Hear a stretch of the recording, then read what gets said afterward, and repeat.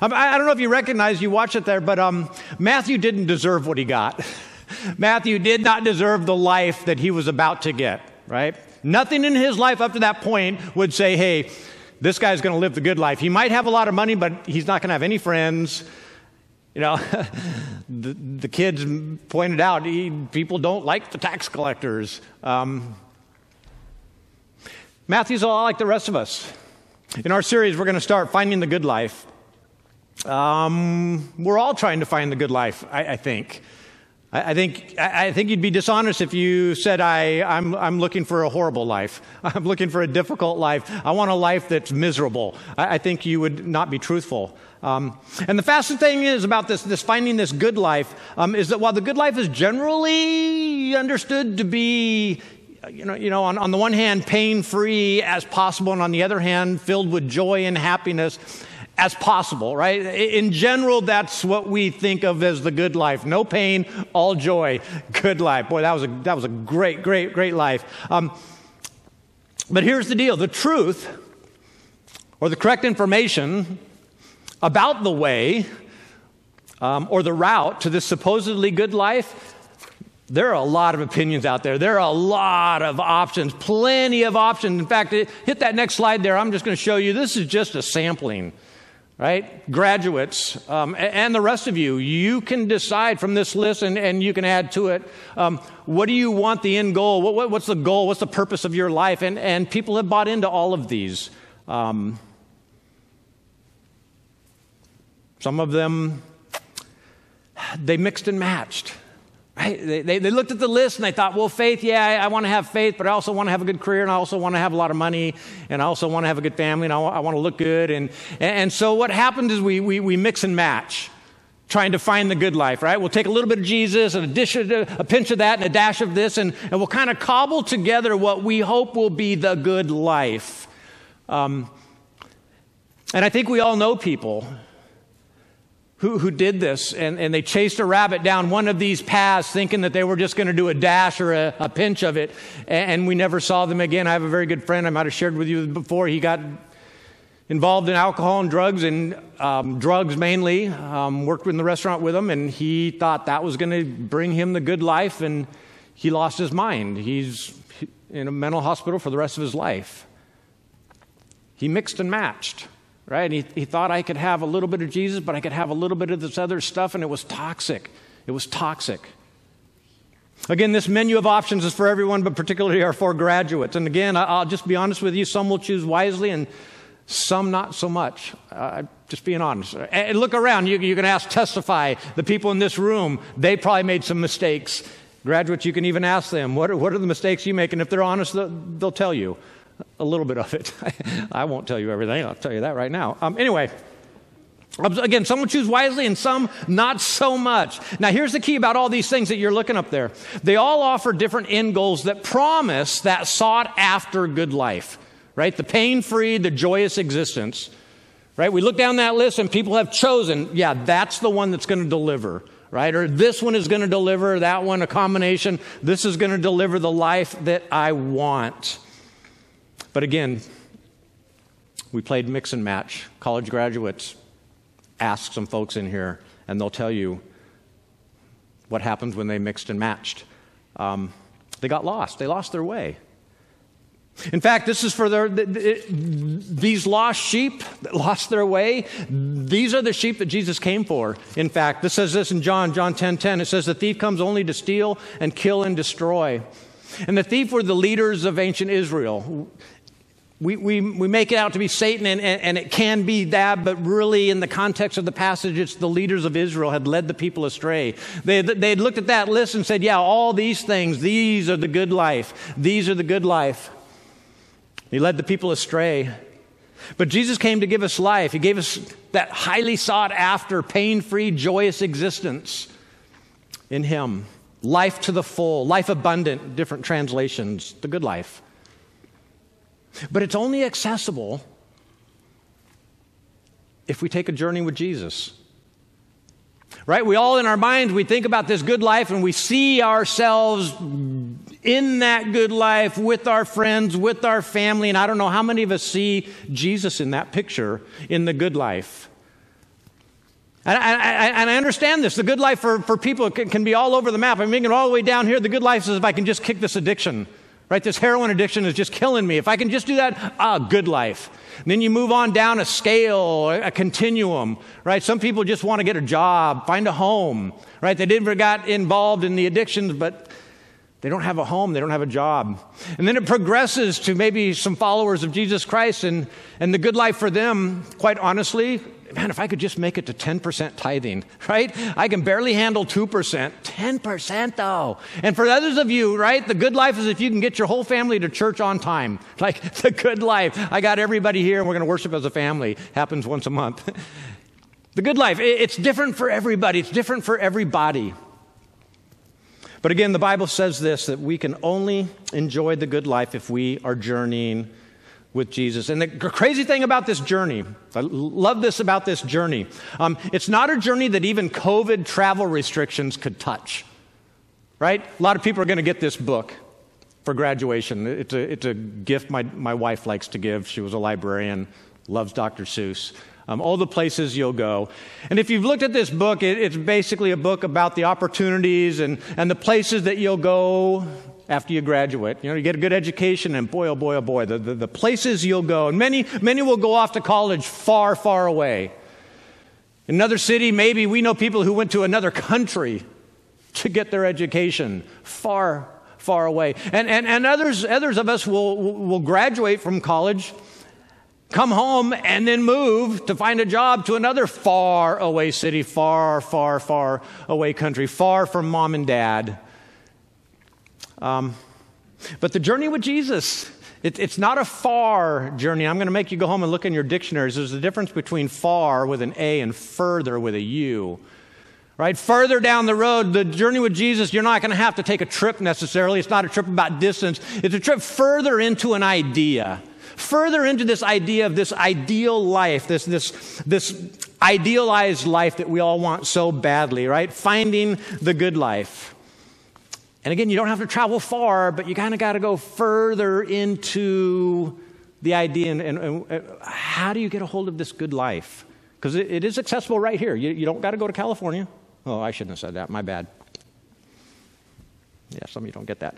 The problem is that folks want to start here at the good life, and they want to arrive quickly, right, with as little pain, as little effort as possible. They want to be instantaneously transported, right, like in Star Trek, zzz, bam, arrived at the good life, rather than be transformed in what is more often than not a really long and difficult emotional and spiritual journey, right? It just doesn't arrive. It doesn't just happen. As we read earlier, Jesus invites us to this journey with him. He says, come follow me. Come, follow me. Another word for this journey that Jesus is describing is discipleship. Right? That's what we call it in the church. If you're walking with Jesus, you're involved in discipleship. Right? You're becoming a disciple of Jesus. By walking with him, you're starting to act like Jesus. You're starting to think like Jesus. You're being discipled by Jesus. You're being shaped by Jesus, right? So we got that word kind of in our heads. Discipleship is following the way of Jesus with Jesus. And as many will testify, this journey is not an easy one. Change is never easy, right? We know this. But he loves us too much to leave us where he finds us. And the crazy thing about where he finds us, he doesn't even leave us with a map. He doesn't leave us with instructions. He doesn't leave us with the good book. He says, I'll tell you what, I'll walk with you the entire way. I will walk with you beginning today all the way to the very end. You will not walk alone. I'll walk with you in this discipleship, this journey. And the end goal of discipleship, this journey with Jesus, is to actually be Christ-like. To be just like Jesus. And I know a lot of people, maybe at home, they're thinking like, now time out, blow the whistle, illegal procedure, right? How can we be Christ-like? I mean, it's all I can do to not scream at my kids, like for 1 hour. I mean, to be Christ-like? Are you kidding me? That's impossible. Again, I can't even get my kids to church on time, and you're talking about being Christ-like? That is impossible, except for one very small detail that I think many of you are catching on to, and you've heard it now. You're not going to be alone. You're going to be walking with Jesus, right? We journey with Jesus. And again, that's why it's called a journey of grace. It's a journey that you take, that you need, that you can't get on your own and you can't earn it, but you need it. You might not even realize that you need it, but God does. And so he walks beside you. So what do we mean by grace, this journey of grace? 3 words I kind of get tossed around a lot. Justice is getting what we deserve. Nobody wants that. Well, we want it for our neighbor, but we don't want it for us. Is that pretty accurate? Right? Come on, say yes. Mercy, not getting what we deserve, right? That's when you throw yourself on the mercy of the court. I've done that before. I showed up with a bunch of tickets, and the judge was merciful. He threw out several of them. I still had to pay for one, but I was like, he gave me mercy. But now you think about mercy, that's not the good life. Certainly justice isn't the good life because nobody wants to get what they deserve. But mercy isn't the good life either. I mean, how good is a life? Hey, I didn't get punished today. Woohoo! The good life. No, that's not the good life. That's skating by. That's barely making it. But then we get to grace. Amazing grace. Amazing grace is that thing that we're given, again, that we did not deserve. We could not have ever gotten it on our own, but we desperately need it. And God loves us so much, says here. Matthew, the tax collector in the story, he's a horrible person, but not in Jesus' eyes. He deserves the very best. He was a child of God, made in the image of his Father. And so he loved Matthew. Once again, we get it all backwards, though. Right? Jesus said, I'm the way, the truth, and the life, but we want the Jesus way without the Jesus truth and without the Jesus life. In other words, Jesus is the way because he is the truth and the life. Right? You can't start at life. That's what we all want to do. We kind of named our sermon series that for kind of a tongue-in-cheek. If you decide at the outset, I'm going to find the good life, you've already gone down the wrong road. I'll just tell you right now.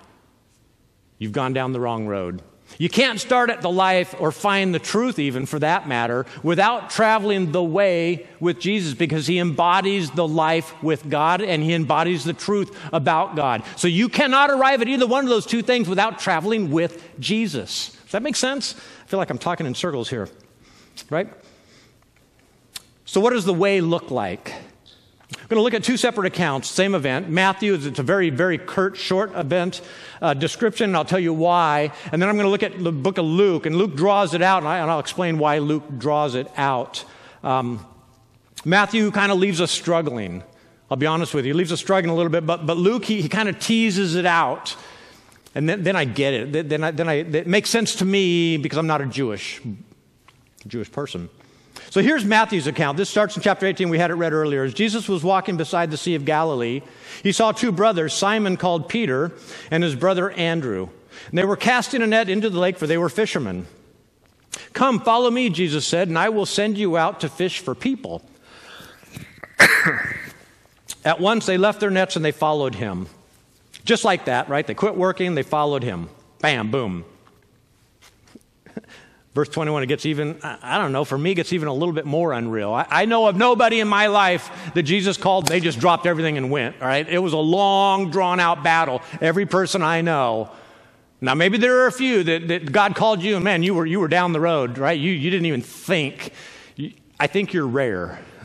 You're very rare. And the people around you might be irritated if you tell them that.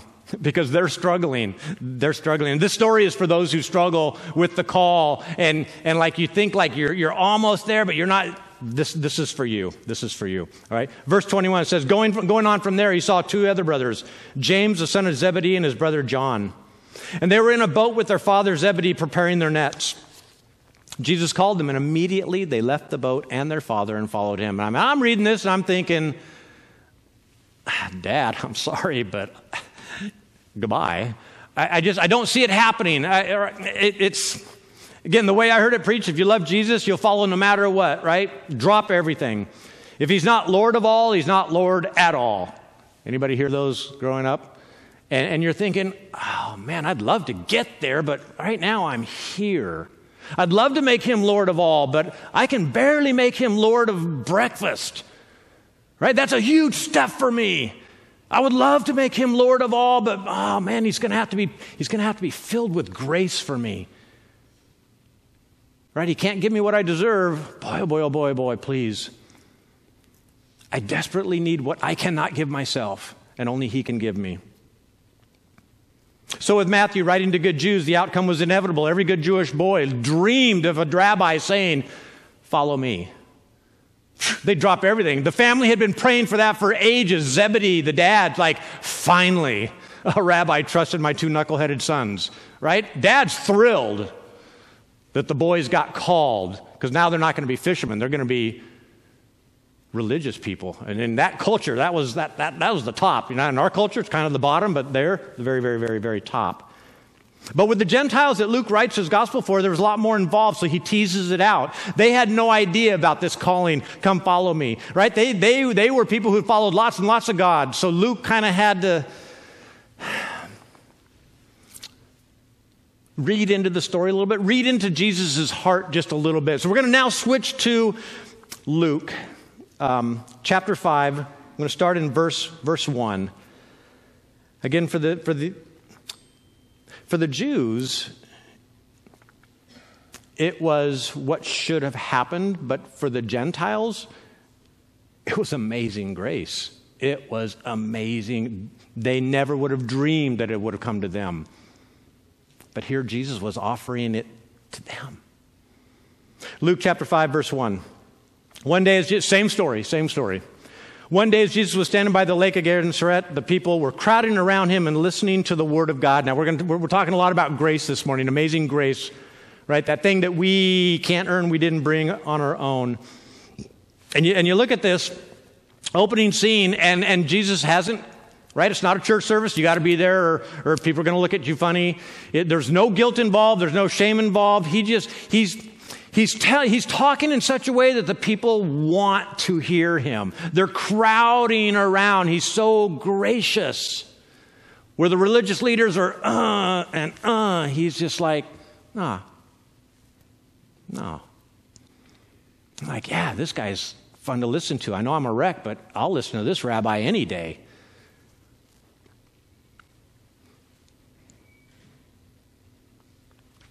Maybe this is you, right? You're on your journey of grace, sitting at home, sitting here in the audience. You're kind of at the sit and listen, right? You know nothing about Jesus, but he sounds amazing, right? He sounds amazing, and you've decided you're just going to sit and listen. And I just want to congratulate you. You've taken a very, very important first step to a gracious invitation to a journey. Christ asked you to walk beside him, and you decided, well, I guess I'll go to church and listen to what he says. That's a huge first step. You've responded well to a gracious invitation. Jesus isn't asking anything of you, not that anything that you're not prepared to give. He's just saying, hey, walk with me. Walk with me. See how it feels. Try it on. All right, now, imagine, again, a big crowd gathered at the water's edge, and Jesus' back is to the lake. Like, imagine the lake behind me, and you're the crowd. And he's backing up, and his feet are in the water, and the crowd is pressing in on him. Verse 2. He saw at the water's edge 2 boats left there by the fishermen who were washing their nets. And I've shared this with you before. They fish at night, stretch their nets out to dry. During the daytime, they collect all the garbage out of the nets, roll them up, take them home. They fish at night. You know, during the day, the water at the top is very, very warm, so the fish go very, very deep, can't get to them with their nets. So they're sitting there listening to Jesus. They're cleaning their nets, tossing the garbage out of their nets, starting to roll him up, and suddenly Jesus gets into Peter's boat, right? And I don't, as I think about it, verse 3, he got into one of the boats, the one belonging to Simon, and asked him to put out a little from shore. Just give me a little bit of room, right? The crowd isn't going to follow us into the water, so just pull out a little bit out into the water here. Then he sat down and taught the people from the boat. And again, Peter's like, hey, what are you doing? You were down there and you were talking. I didn't invite you into my boat. But Jesus just he didn't inconvenience Peter, really.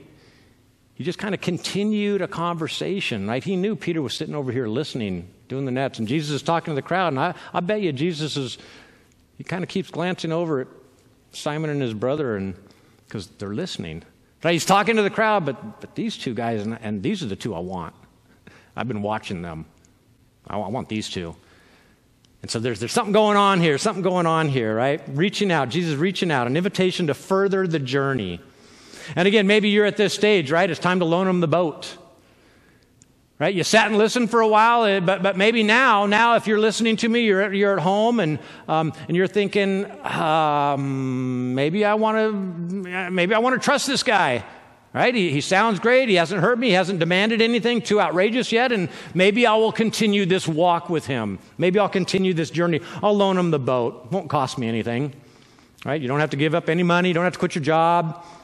You don't have to, stop killing people. You don't have to do any of that stuff. You just walk with Jesus.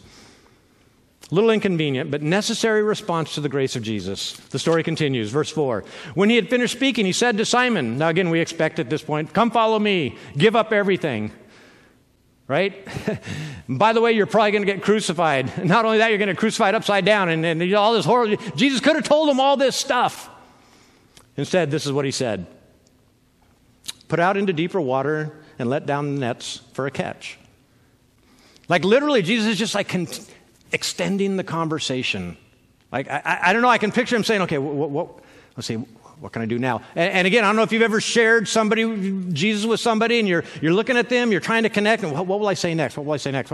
And I can see Jesus, and I doubt if he's worried about it, but the Holy Spirit's giving him everything he needs to say, but he's connecting the dots.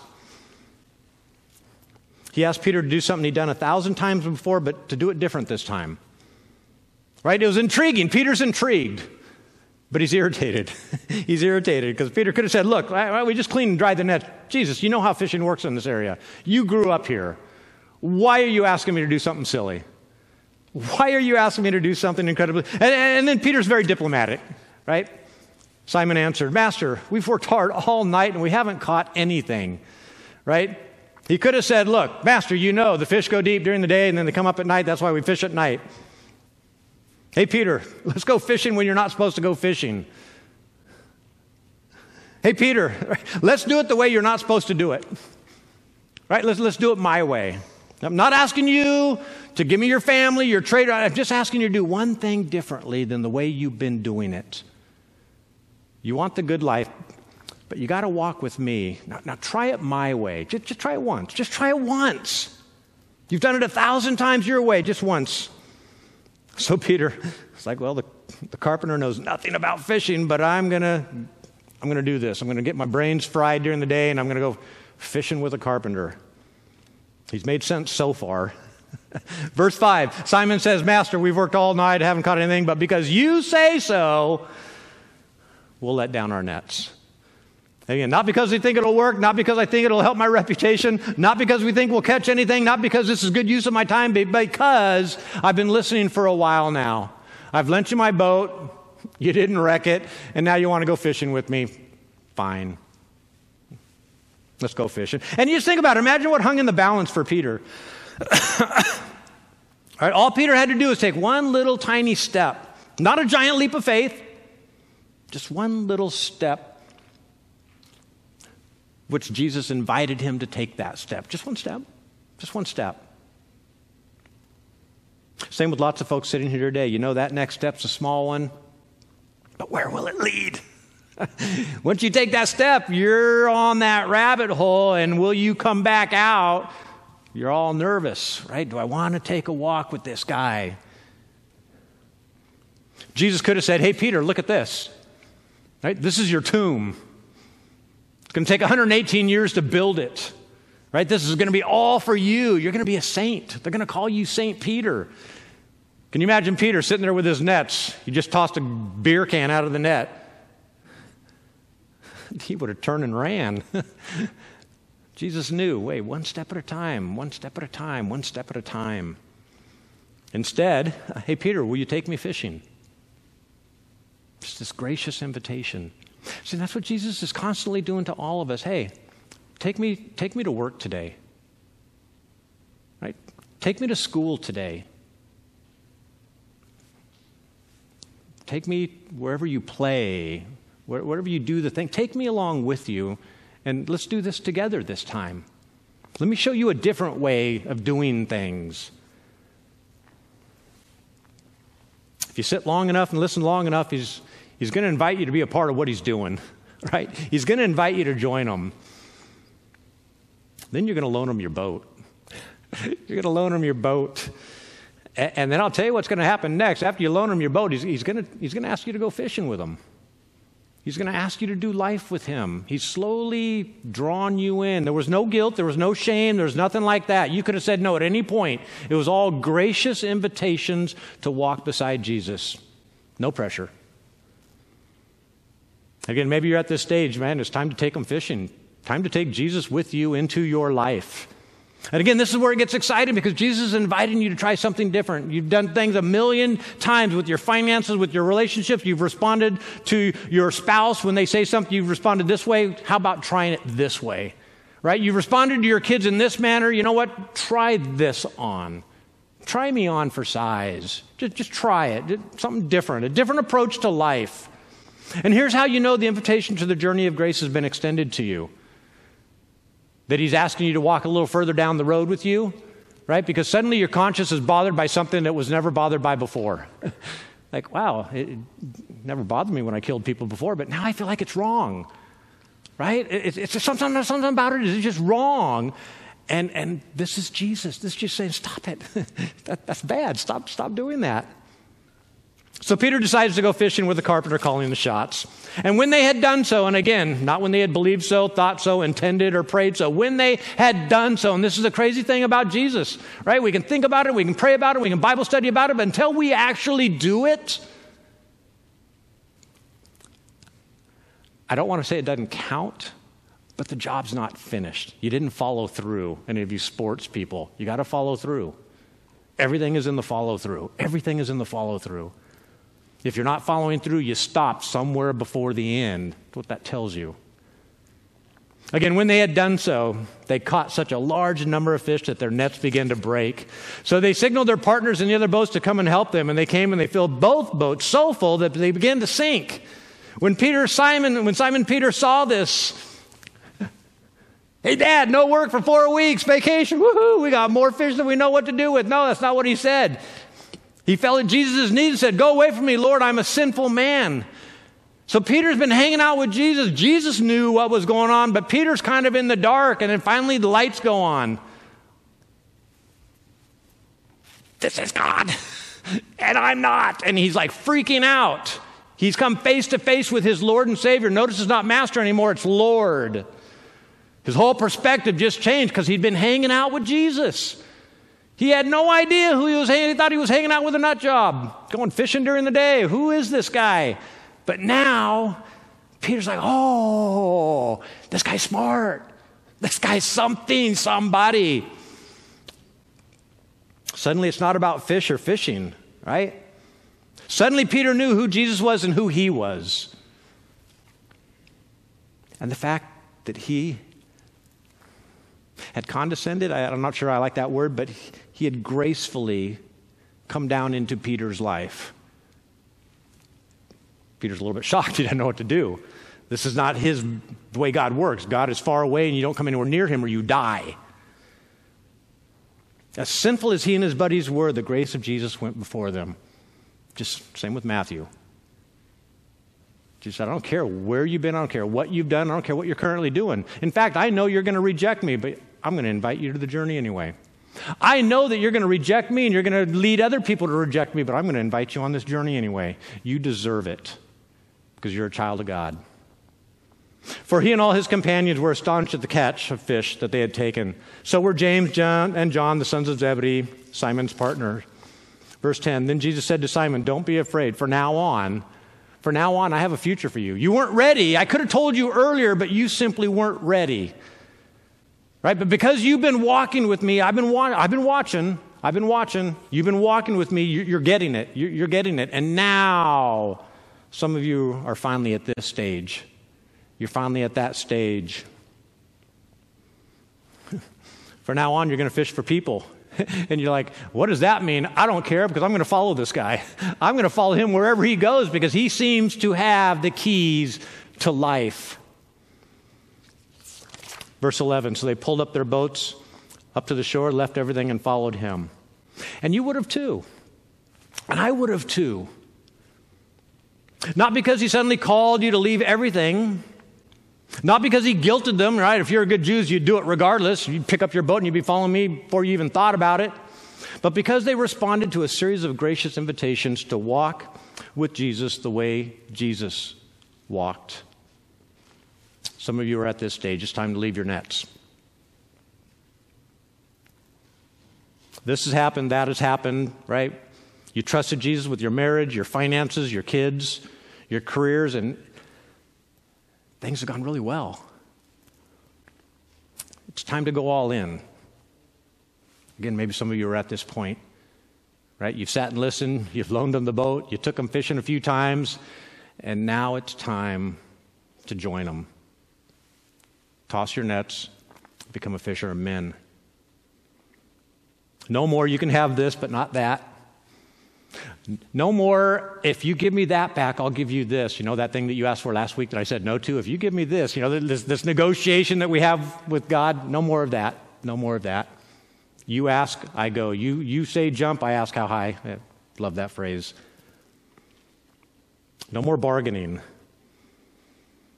The key is this. We leave our nets for Jesus, not the good life. Okay, make sure you all heard that. We leave our nets for Jesus, not the good life. In Jesus, we find the way to God. In Jesus, we find the truth about God. And in Jesus, we find life with God. The truth about the good life simply doesn't exist by way of any other way or journey with anybody. The mistake we try to make, the mistake we make is trying to find the good life apart from life with Jesus, which is literally impossible. It is impossible. When we walk with Jesus, we know the truth and we have life with God.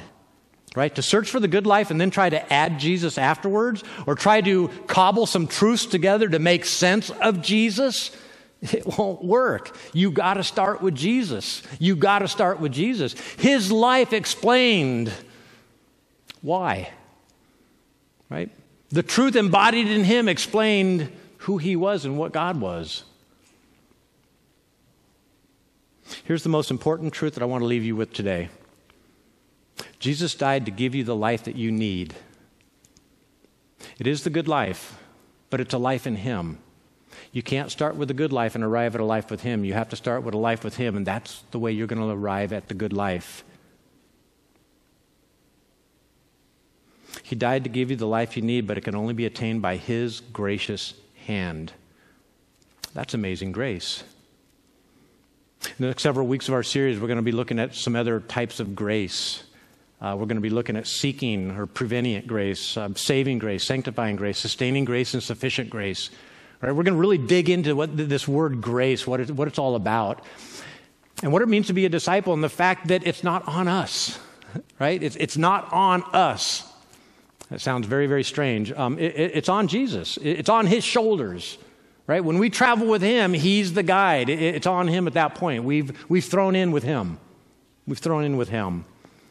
So again, I want to congratulate our graduates, Valerie and JP and Chris and AJ. I hope you heard a few things, because I know if I were in your shoes, I probably wouldn't be listening. I'm thinking about going to the beach in the afternoon. Hey, let's bow our heads. Father, you are so good. You are so gracious. Your grace is so amazing. We are in awe.